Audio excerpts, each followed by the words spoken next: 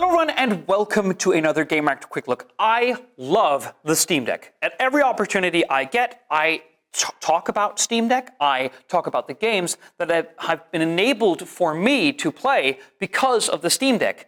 And I think it's very important. It's a very important story to tell because, well, I am, both used to be and will continue to be, a console player.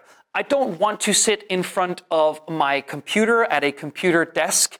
I do that at work. I don't want to do that when I get home. It's just a way that my body and my mind functions. I want to drop myself in the couch and I want to play on the big screen.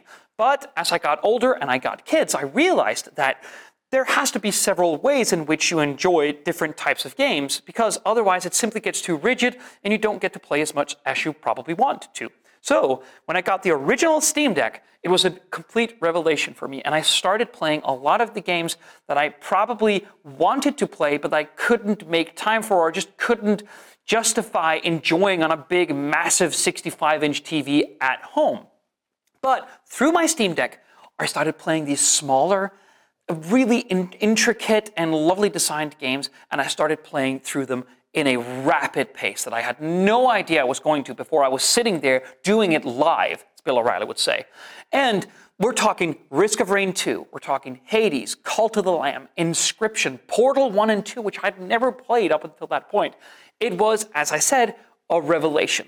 So imagine my surprise when Valve came out not too long thereafter to say, well, we've actually made a little better Steam Deck. It's called the Steam Deck OLED, and it takes its name from the swapped out panel. The last one used to be like an LCD, and now it's an OLED, and obviously that brings with it added contrast, better depth, better color saturation.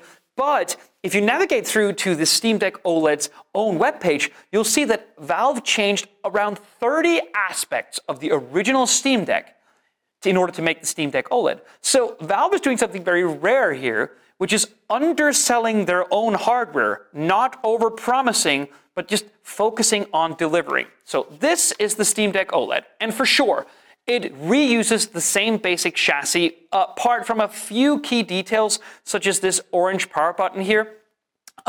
There is also a little bit of an added extra flair if you buy the more expensive versions. It starts again at around 590 euros, but if you buy the more expensive versions, which nets you a matte display, a terabyte of storage space, but it can be, of course, expanded through micro SD, you get a little bit of an extra UI element and that kind of stuff, an exclusive opening animation, something like that. The most important part is that a lot of the kit, a lot of the tooling is the same. But that is until you start digging a little bit, because obviously this is an OLED panel. And that brings with it a couple of advantages. I'm currently playing Ori and the Blind Forest, but recently I just completed Stray while I was lying next to my son in bed.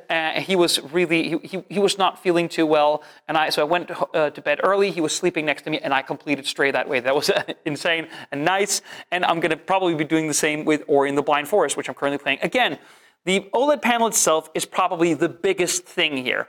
But there is also one other key difference, is a bigger battery. The new battery is 50 watt hours, and alongside a more power efficient display, that basically means that this sips power compared to the other Steam Deck, to the point where it's probably a third more battery life in context. Again, that's going to vary based on the games that you play, but obviously it's much, much better than you'd probably think.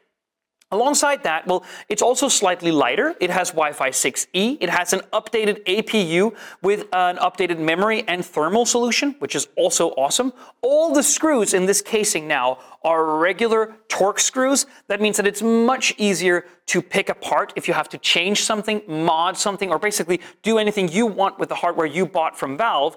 This screen size is the screen is not just an OLED now, but it's larger. It's 7.4, and it now goes to both 1080p and 90 hertz in refresh rate, which obviously just gives you more choice in how you choose to get your games to play on the Steam Deck.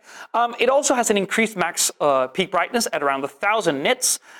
So really, it's just It's just fantastic. They even found the space for an extra Bluetooth antenna and support with Bluetooth 5.3 with aptX. So there's just so much to love here. And if you add to that all of the changes to compatibility with the biggest games that Valve has worked intensively at over the past past year at least, or last 2 years since the launch of the original Steam Deck, you really get a device which is so incredibly easy to recommend to everyone.